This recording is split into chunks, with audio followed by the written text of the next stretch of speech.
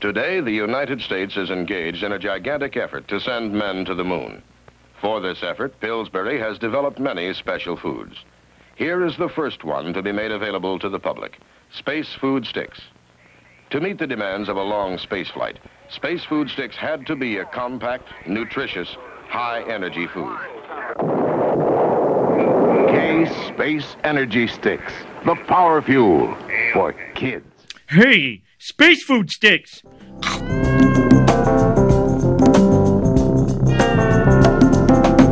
Welcome to voice print identification. 2001. A Space Odyssey. Open the pod bay doors, please, Hal. Thank you. You are cleared through voice print identification.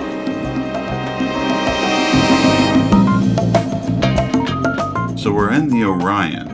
If you're Arthur C. Clarke and you're the master of the genre, there has to be a meaning behind it. And Orion as a constellation is located in the celestial equator. So you have Rigel and Betelgeuse as the main stars, Rigel being more bluish and Betelgeuse being the red. One thing I wanted to mention about the Orion system, if we're talking about Orion's belt especially, what's really wonderful about it is it's such a iconic constellation, and it can be viewed from almost anywhere in the world, and it's been a big part of all kinds of mythology, and it's been with us throughout the ages. But when we look at those stars, it's almost like they are in a system together and aligned. They are thousands of light years apart in depth. Some of those stars are burning hotter and glowing brighter, and some of them are nearing their matriarch or patriarch stage and are growing dimmer. But because of the different masses and kindling effects, they appear to be a simultaneous string of stars, even though their juxtaposition is so much further than what it looks like. Orion in mythology is the hunter. We know his constellation. He's hunting in that position, and he's got the belt as well, which we use to orient ourselves. He shows up in the Odyssey, and this is where things get interesting, because Odysseus sees him when he's in the underworld, and Orion is there as a shadowy figure with a bronze club. And Kubrick and Clarke both reference the fact that the Space Odyssey is not an arbitrary term, that this is a direct reference to the Odyssey as a work and also as a structure for telling the story of the Odyssey of man. And since they're also using Joseph Campbell as a guide to that mythology, it doesn't surprise me one bit that Orion is used as the name of this particular spaceship. Especially when you consider that in Greek mythology, he's also the son of Poseidon. So there's a certain nautical aspect that we have when we're discussing space, because the closest that we can come to describing it or explaining it or preparing for it is in water. And oftentimes in science fiction, we end up adopting nautical or naval terms and hierarchies for how we're sailing across this vastness. But Orion was also in love with Artemis, a fellow hunter. Orion was bragging all the time that he could hunt anything. So, real charmer. But Apollo was really jealous of this guy. So while they were all out on a hunt, he waited until Orion had gone off a ways and was swimming in the distance. And he went to Artemis and said, "Hey, I bet you can't hit that blob over there." So she reared back, fired her arrow, and thwack, shot her lover. He floated to shore dead, and she cradled him in her arms and wept, and then in her grief she sent him up to be among the stars. The idea of having a plane that can go from atmospheric space into solar space, that's really not too far off from where we are now, especially with the Virgin Galactic Spaceship One. It's able to piggyback on a regular aircraft to high altitude, and then it actually jettisons a capsule rocket-contained craft that flies from the upper stratosphere into space. That's fantastic. And then as that craft is able to re-enter the atmosphere and land just like a plane. They're going to be doing commercial space flight very soon. Their craft is 100% improved.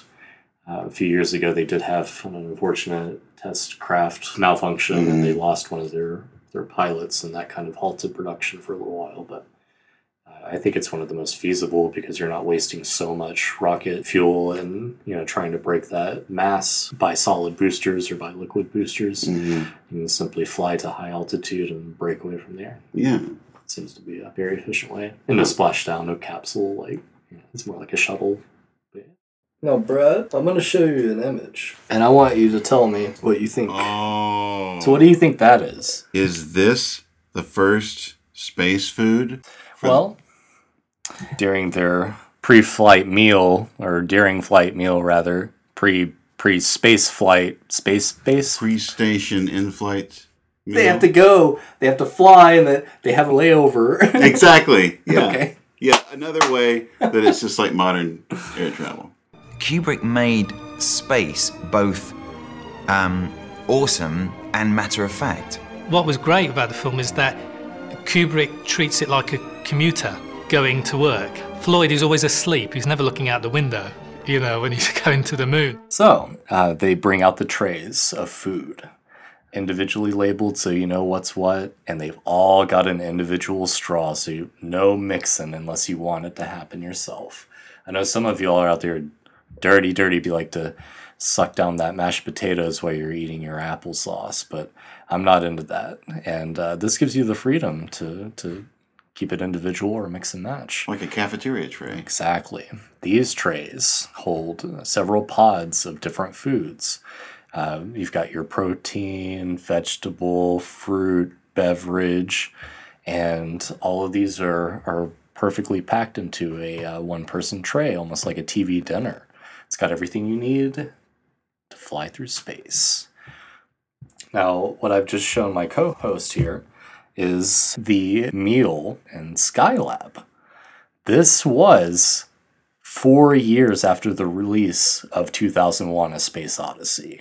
You cannot tell me that Stanley Kubrick did not know that this was what they were doing, because it is nearly identical to the meal that they receive in the flight. You've got your lemon juice extraction pod. It looks like a tomato paste and like a fish paste. Now, they were kind enough to give them cutlery on these instead of simply providing the straw mechanism, but wow, nearly identical. Well, they are. And what's interesting to me, too, is so these look like strawberries or beets or something.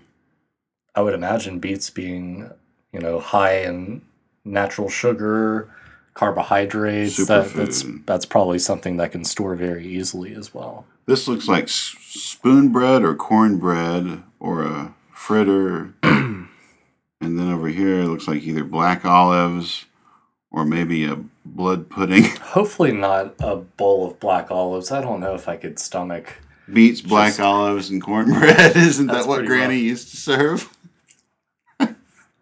Then we have what looks like an orange custard or perhaps a butterscotch custard for dessert. Indeed. Gotta have a little pud.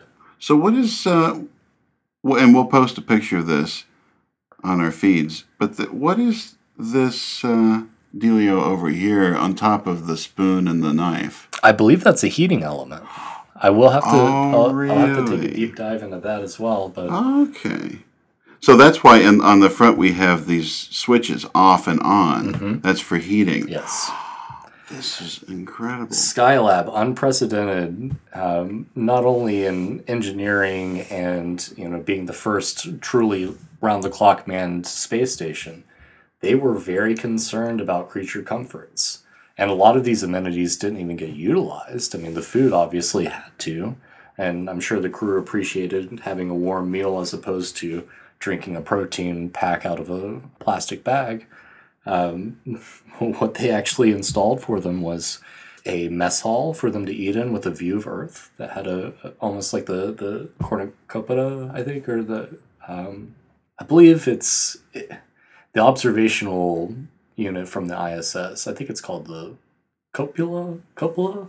They even had a theater where they could watch films if they wished to, but apparently none of them partook of it, but really insisted on having books for them to read, and music was another big demand too. That's interesting that none of them chose to watch a movie. In space. In space. I would have. Well, but think about the film selection at the time. True. Maybe it just didn't interest them. What did they actually have on board? Yeah, they couldn't have had much because even films that had come out recently wouldn't be out for several years for home viewing. No, that's a good point. It's possible that the only thing they had on board was Skidoo.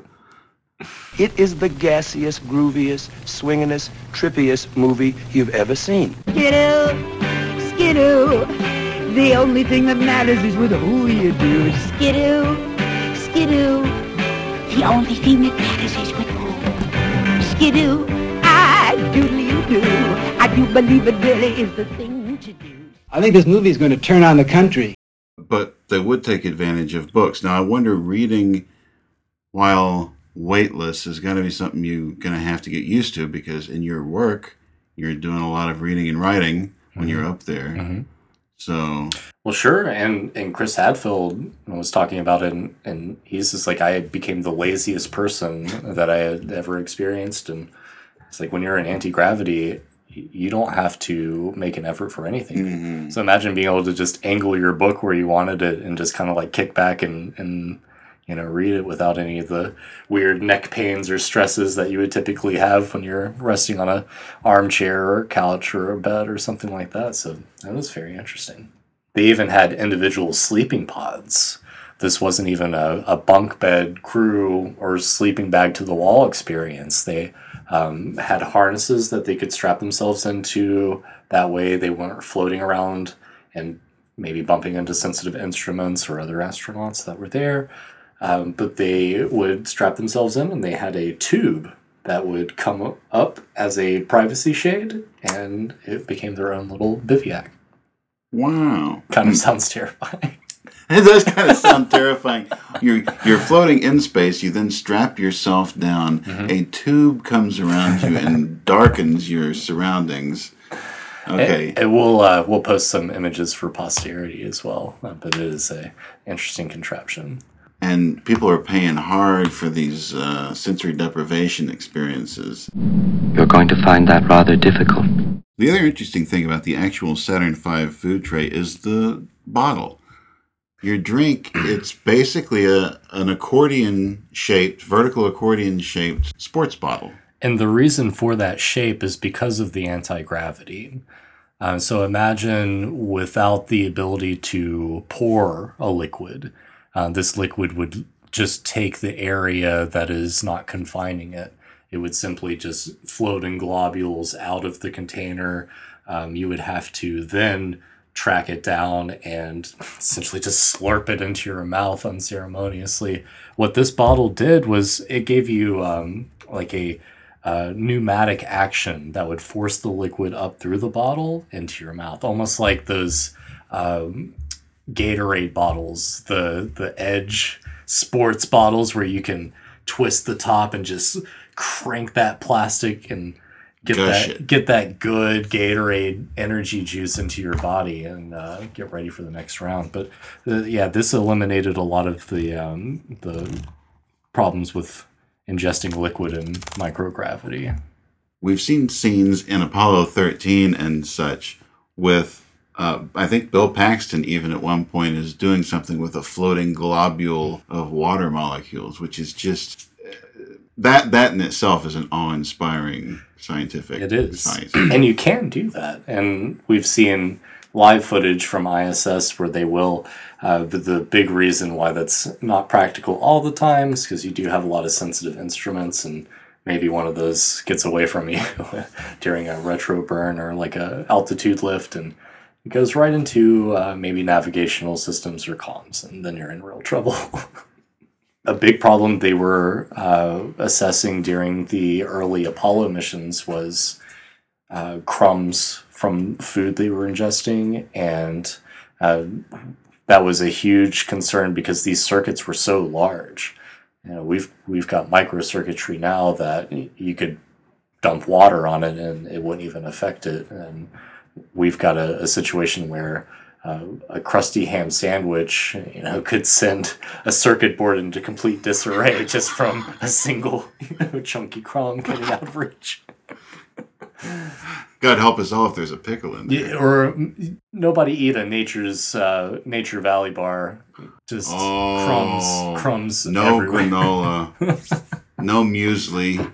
Absolutely not. They didn't have a Hoover for the. However, fiber would be important. And when you read the instructions on the toilet inside the Orion space vessel, it's pretty daunting. And when you're only consuming liquids, that would probably help the situation along. But in actuality, I wonder how much the digestive process is changed through zero gravity. I imagine microgravity is heavily affected because the way our digestive system works, it is a top-to-bottom situation in all regards. I have had GI issues in the past, and I know that sometimes when I get that way, the only thing that helps is walking back and forth or going for a walk. Indeed. But if just pacing around the room or even standing in place while watching TV and just marching in place sometimes, when you're in a confined space in zero gravity... And you're having to vacuum excrement out of your propulsion system. That's pretty rough. That's not one of the perks. I guess nobody got into it for that one. Nobody wanted to be an astronaut as a kid, simply based on that. Although apparently that is one of the number one asked questions of astronauts, is the method in which they do have to use the facility, unfortunately. As we witnessed when we were with Anthony Daniels in Nashville a few weeks ago, that can be a topic of discussion for many fans of many things. What is your question? What was the... what is your name? Sorry. Tim. Tim. What was the bathroom process like when you were in the suit?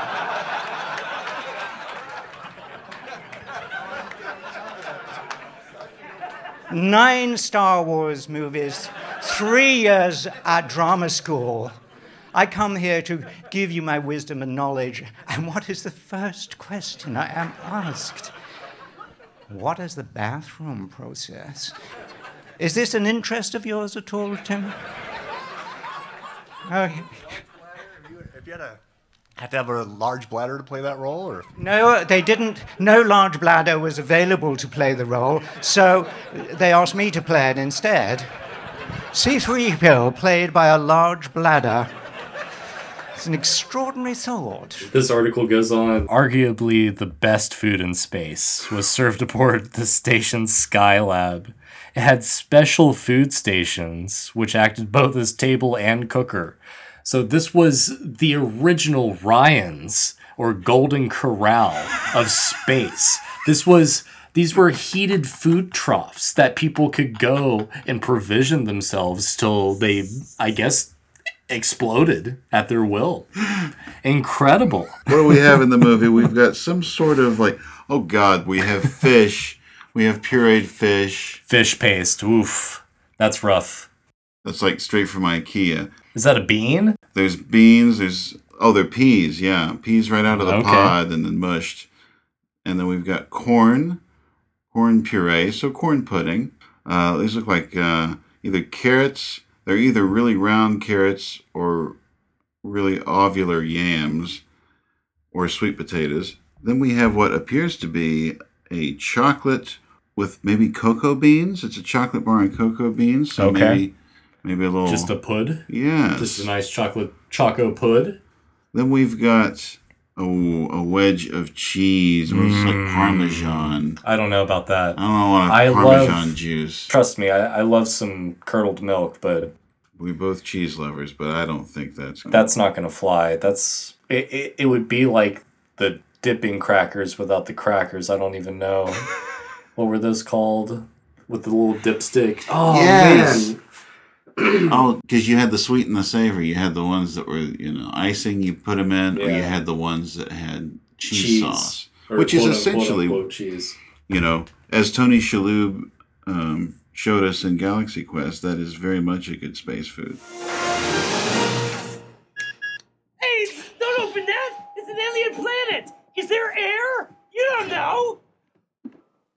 Seems okay. What's wild is, here is the only fruit option, which is orange and strawberry. Okay, so you got orange strawberry smoothie or orange and strawberry Sounds pretty juice. nice. I would get down on that. Totally. But strange, that's of all, you could have multiple fruit options and that might be a little more palatable. What we have here is that French fries? Oh, that's unfortunate. The pureed French fries? Well, why didn't they just put mashed potatoes?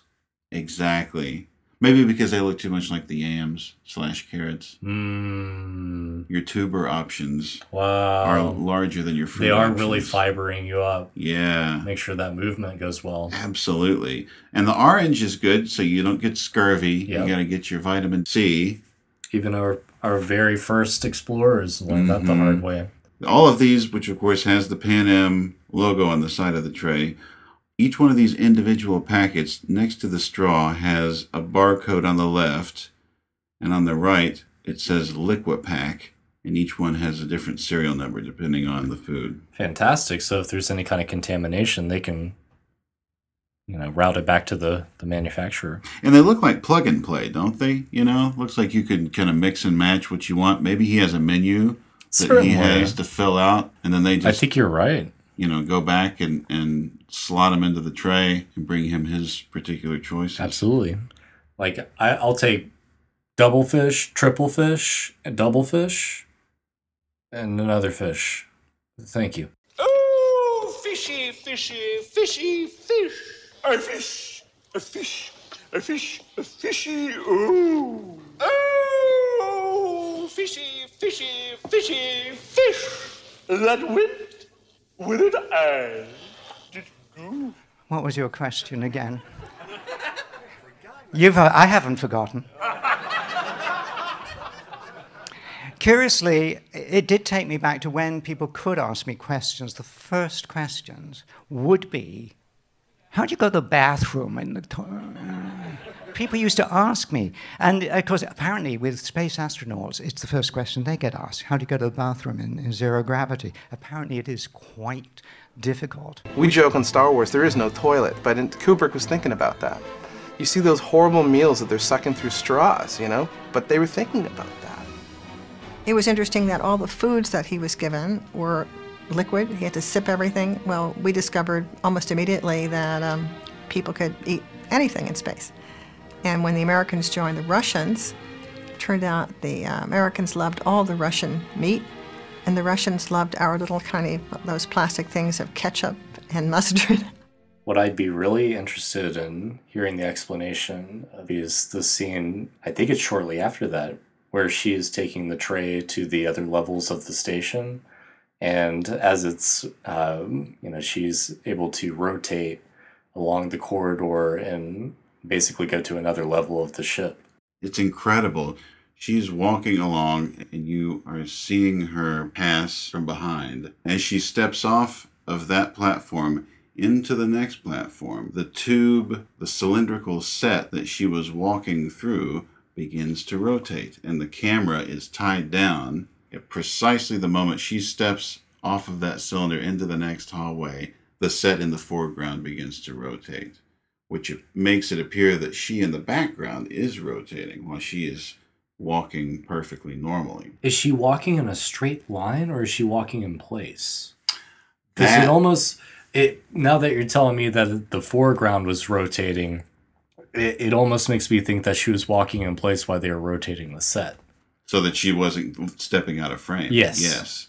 And it fits, too. Whether or not that was a forethought, it certainly fits with the notion of having to take these mini steps with the shoes. And the way I interpreted that as a viewer was that her boots almost had maybe like a mag core or something that allowed her to ascend the corridor. But I guess really what it was to keep everything in frame and keep the rotational movement natural looking. The rotation was timed to such a precise degree that she had to step off exactly the same time, exactly the same way every take in order for it to finally become a seamless transition. Wow. Multiple takes of her performing that Going action. through that, yeah. Wow. And because the grip shoes provide a narrative reason for her to be taking these micro steps, it allowed her to be precise repeating that motion. It really didn't seem unnatural, given the space setting and the unnatural, and the way that the the physics bending aspect of being able to walk up a wall. Yeah, so it didn't really break that fourth wall of grounded physics for me, anyway. And everything, it's another aspect of how everything does slow down in space. Things are either a lot easier or a lot harder.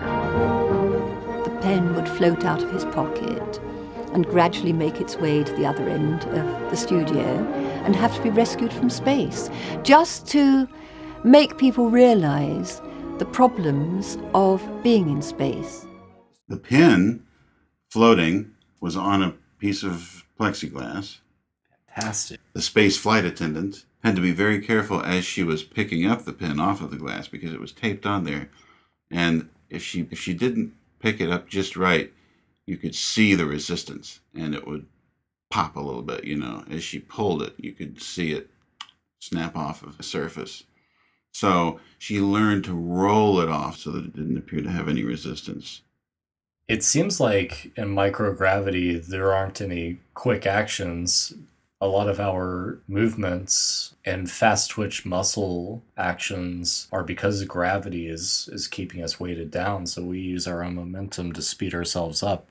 Almost like when a ice skater extends their arms to slow down and pulls them in to accelerate. In space, you really have to just kind of go with your current propulsion, and being in a small cramped station, you don't want to accelerate yourself too fast and smash into a wall, because not only could that be physical injury, but station damage as well. Yeah. Just a moment. Just a moment. I've just picked up a fault in the AE-35 unit. It's going to go 100% failure within 72 hours. The other incredible thing about that scene that is similar to actual air travel, although it's possible that food might end up being more appealing than some of the airline food that I've been served in the past. Certainly. Those were in the days when they gave you more than 7 pretzels. But he's watching television on the back of someone else's seat in front of him, which is pretty predictive because I was flying in 2002 and we're not flying with that technology. And by 2003, I was experiencing for the first time an on-demand full multimedia center. Yeah, before that, I definitely remember just watching a movie in the plane, whatever they had on, that's what you got. And you'd put your little headphones in, which weren't wired headphones. They were the old play telephone style headphones that were just actually hollow tubes that you plugged into your armrest, and they just received Not to mention communal. Yes. Great. But this on the screen itself appears to be a commercial for a car. And we know that Stanley Kubrick had a fascination with commercials because at some point in the 80s, he became obsessed with those Taster's Choice commercials. The serialized ones, do you remember those? Just 30 seconds of a ridiculous sort of soap opera vignette. Couple interrupted. Hi. Hi. Was it something I said? Just a business trip. I came over last night. I had company. You mean my brother? He just loves my coffee. Your brother? Savor the sophisticated taste of Taster's Choice. Hi.